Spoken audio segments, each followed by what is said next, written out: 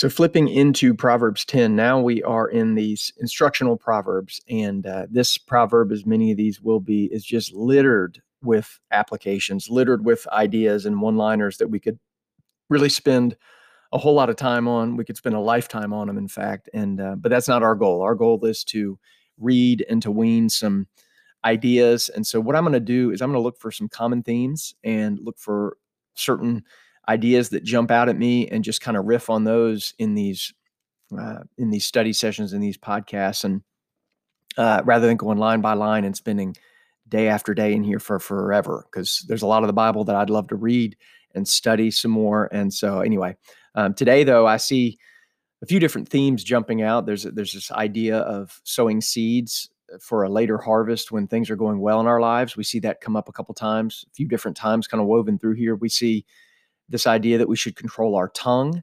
We see ideas of absorbing and being open to wisdom. That's all in here. But for whatever reason, the thing that is really jumping out to me is the stuff about controlling our tongue and controlling the words that we say. And so what I did, I kind of pulled these verses together that all get at this idea, or I think kind of move at this idea. So I'm going to read them and then digest them real quickly. So verses 10 through 13 read, "Whoever winks the eye causes trouble, and a babbling fool will come to ruin. The mouth of the righteous is a fountain of life, but the mouth of the wicked conceals violence.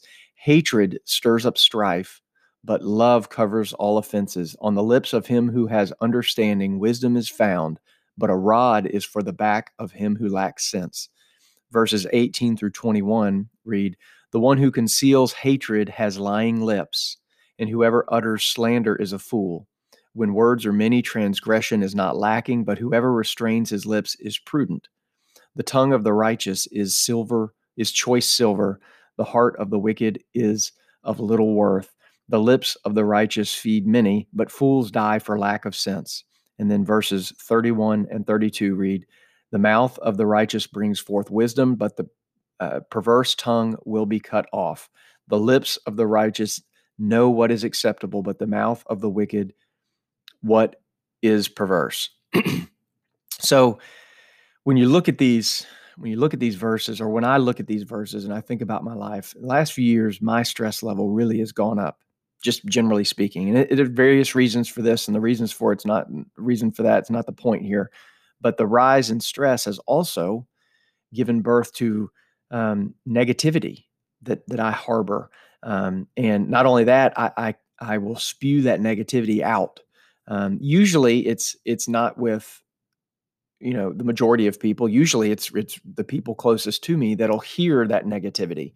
And I think most people would still characterize me as a happy person. And I am, generally speaking, a happy person. And so I'm not in depression or anything like that, but definitely when I look back at my life and I look at where I am now, I was even more positive, even more uplifting, and even more jovial about life a few years ago. And stress has caught up with me. And the reality is, and psychology is catching up with this. Actually, psychologists are wising up to this idea that we can act ourselves into feeling, that we can behave ourselves into feeling a certain way, and words are incredibly important in doing that. And so, for me, when I look at all those verses that I just read, I don't really have to expand much on that. The application is pretty obvious that if I speak positive and uplifting words, if I speak truth and control my tongue, I don't just spew negativity, but I control my tongue, I'm going to be happier. If the words that come out are more positive, what I feel inside will be more positive. It will be a positive influence on me. It'll be a positive influence on those around me, and it'll make life better. So today, my goal is literally going to be to say nothing negative for a day. I'm putting a rubber band on my wrist. I have a rubber band from the mail that's sitting right here next to me. I'm putting a rubber band on my wrist, and I'm going to wear it all day as a reminder of this commitment. I'm going to say nothing negative today. And if I find myself going there, I'll pop myself with the rubber band. And hopefully this rubber band trick is like the greatest little psychological game you can play with yourself. You make a commitment, use a rubber band all day to keep it. It's a funny little deal. At any rate, today's goal is to apply the wisdom from this Proverb 10 to not speak negative words. And if there's something negative I feel like I want to say, I'm just going to not say it.